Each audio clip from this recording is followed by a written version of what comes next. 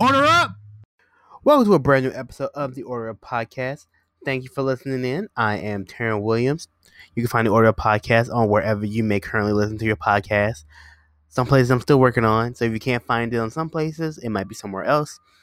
But I digress. So on this brand new episode of the Order Up Podcast, I wanted to talk about Resident Evil 3. Resident Evil 3 just dropped, I believe it was April 3rd, so not that long ago. It's still pretty fresh in everyone's mind. I actually didn't play Resident Evil 3 because honestly, I've been scared of survival horror games since 1998 when RE2 came out.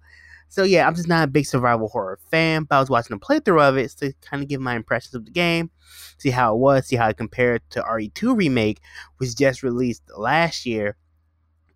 And I was getting some vibes from the playthrough that I really do agree with because it just felt like RE3 Remake was kind of maybe a shell of RE2, if you will. It seemed to be very much more action oriented than the traditional kind of RE style of survival horror. Like a big thing of Resident Evil games was you have an ink ribbon, and you had like a limited amount of ink ribbons. The ink ribbon was used to save. It only had like a limited amount of ink ribbons. So if you didn't have an ink ribbon, we got to a typewriter, which was the kind of the save the save point of RE games was a typewriter. If you didn't have an ink ribbon for a typewriter, you couldn't save. So it created this like extra tension where you couldn't just save wherever you wanted. And back in during the early PlayStation games, back in 1990, late 90s when the PlayStation 1 existed, autosave wasn't a thing. Like you had to have a save point.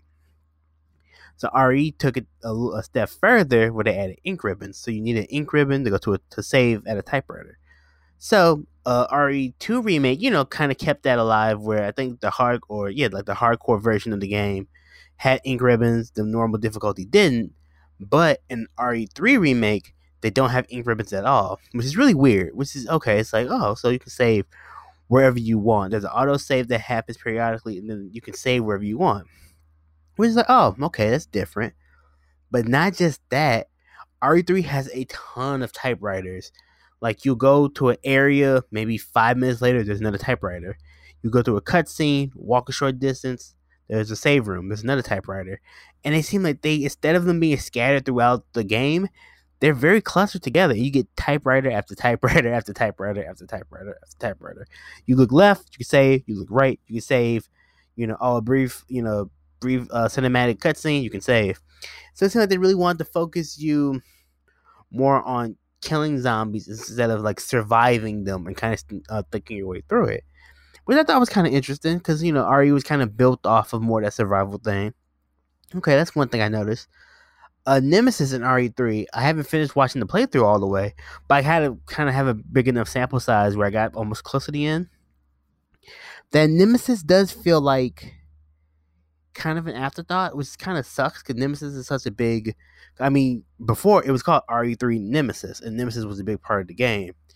Like Mr. X in the RE2 remake seemed kind of roguelike, where there were certain scenes where he would pop up, but then there were times where you just will walk around the police station and he'll bust out a door, or you happen to turn his corner and he's right there, or he'll be behind you.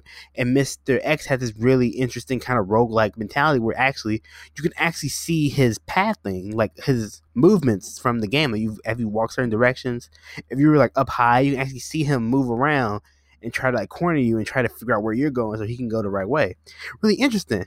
Nemesis doesn't really seem to have that. He seems more linear. Like he's more A to B. Okay, I'm gonna pop up here. You do this. Okay, I'm gone. And then like you couldn't see him, you could not see Nemesis for long periods of time. Mr. X, you had no idea where he might pop up, and sometimes you can actually hear him outside of save rooms and outside of certain doors. You could hear him walking around.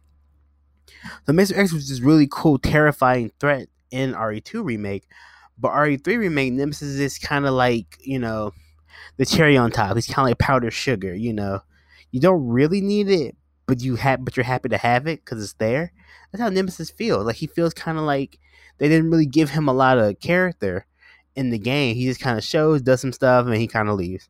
He's in the cutscene and he dips. Also, a lot of the cutscenes, there are a lot of moments in RE3 that I saw that should have been playable. Like they should have just been, even if it's like a quick chase scene. The chase scene is only 15, 20 seconds maybe. You could, like, why not just make that gameplay? I mean, Uncharted does that shit all the time, where you think it's a cutscene. It's not a cutscene. We have to just keep your hands on the controller. Even RE4 did that back on the GameCube. Where even though there were QTEs and quick time events, and you would think, oh, there's a cutscene. I'll put the game down. I'm gonna put the controller down, and you die because you need to be active. So I'm surprised they didn't add that element in the RE3, or they could just took out the cinematic parts and just made them playable. Just made the chase scenes playable. And Nemesis grabs you, you just have to press the button, or you have to aim and shoot him in the face a couple. Just a quick interaction. It doesn't have to be long. It seemed like they really did streamline RE3, and it's funny because so I was watching. If you've never heard of Maximilian, he's a YouTuber. He has the biggest fighting game channel on YouTube, but he plays other stuff. But the core of his YouTube channel is fighting games, and he was saying, and I was thinking it. He felt burnt out on Resident Evil because RE7 came out a couple of years ago. I think RE7 came out in 2018. I think maybe 2017, 2018. I think is when RE7 came out, and then RE2 remake came out last year, and RE3 remake just came out this year. He was saying he hoped it doesn't get an Assassin's Creed mentality, with that crossed my mind. I'm like, shit, are they gonna make Resident Evil every year release? Because Assassin's Creed did that. And I love the Assassin's Creed series. Like, I remember when they first started. I remember they were teasing it. Like, I love, Ubisoft. I love, Jay Raymond, who was the original creative director of Assassin's Creed. The Assassin's Creed franchise started on her back. Like, she was the original one. She's moved on to some other positions now. And it was kind of like the spiritual successor to the Prince of Persia trilogy that was on, GameCube and PlayStation 2. So, it was kind of like the spiritual successor to that. But what made Assassin's Creed so tiring? It came out every single year. Why? No one really. I mean, they were trying to cash out, which I'm not. I would never be mad at anybody for securing the bag. But dude, like every single year, an Assassin's Creed game, like Madden coming out every year was already, was already a thing. And they got Assassin's Creed coming out every year. You got Call of Duty's coming out every year. It's like, fuck, I'm kind of tired. So I hope and I pray Capcom doesn't have RE coming out every single year. I think it's doing well. It is like a graphical, like it looks great, but there are like some bugs in it. You could tell like maybe they sped it up a little too much to try to cash in on this new Resident Evil craze that was in the market. But no, not really. I mean, if you think if RE3 remake came out next year, I'm pretty sure it will probably do the same amount. It'll probably be better because you won't, there'll be a little gap in between games.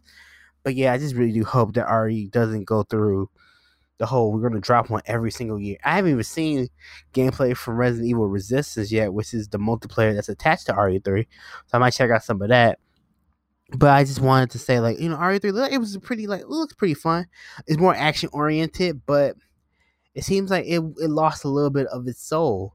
Kind of the Resident Evil vibe and the feeling, and just kind of what makes Resident Evil.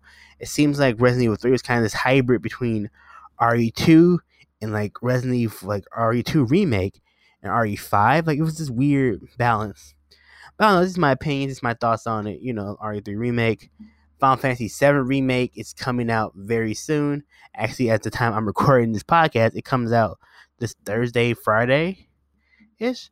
So yeah, it comes out. Well, I'm dating this podcast a little bit, but it comes out really soon. It comes out the time we're recording this podcast. It comes out this Thursday, Friday-ish, which is gonna be insane. Like, I'm not sure if I'm gonna personally get it because I'm trying to save some money.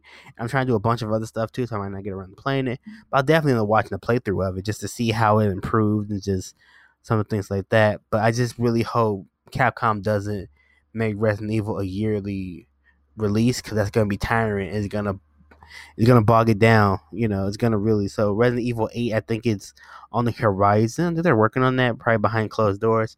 So hopefully Resident Evil 8 just does some crazy shit and kind of brings Resident Evil back to where it was. But thank you so much for listening to this brand new episode of the Order Podcast. Thank you so much for supporting the podcast, the YouTube channel, the Twitch channel, whatever content of mine you enjoy, you like it and you share it. I greatly appreciate it. I hope you're all staying safe. During this crazy time, during this pandemic that's happening in the world right now. But stay safe, Stay positive. Also remember to smile and laugh and have some fun. Like, I know it's crazy, I know it's scary, it's very uncertain times, but positively and faith can get us through everything. So just keep that in mind. That's my little PSA for this podcast. Again, thank you so much for checking out the Order of Podcast. Again, I am Taryn Williams. You can find me across the board on all the socials except for Snapchat. Don't have a Snapchat, but Instagram, Facebook, Twitter, and of course YouTube. And of course, check out the website www.slicingdicinggaming.com for all things Digital Chef. And there's also a merchandise section where you can check out some merchandise. No one's spending money right now, but we get some money. If you want to get a shirt or a hoodie, definitely appreciate it. Always and forever, slicing, dicing, gaming. Not just a motto, it's a lifestyle. I'll see you next video.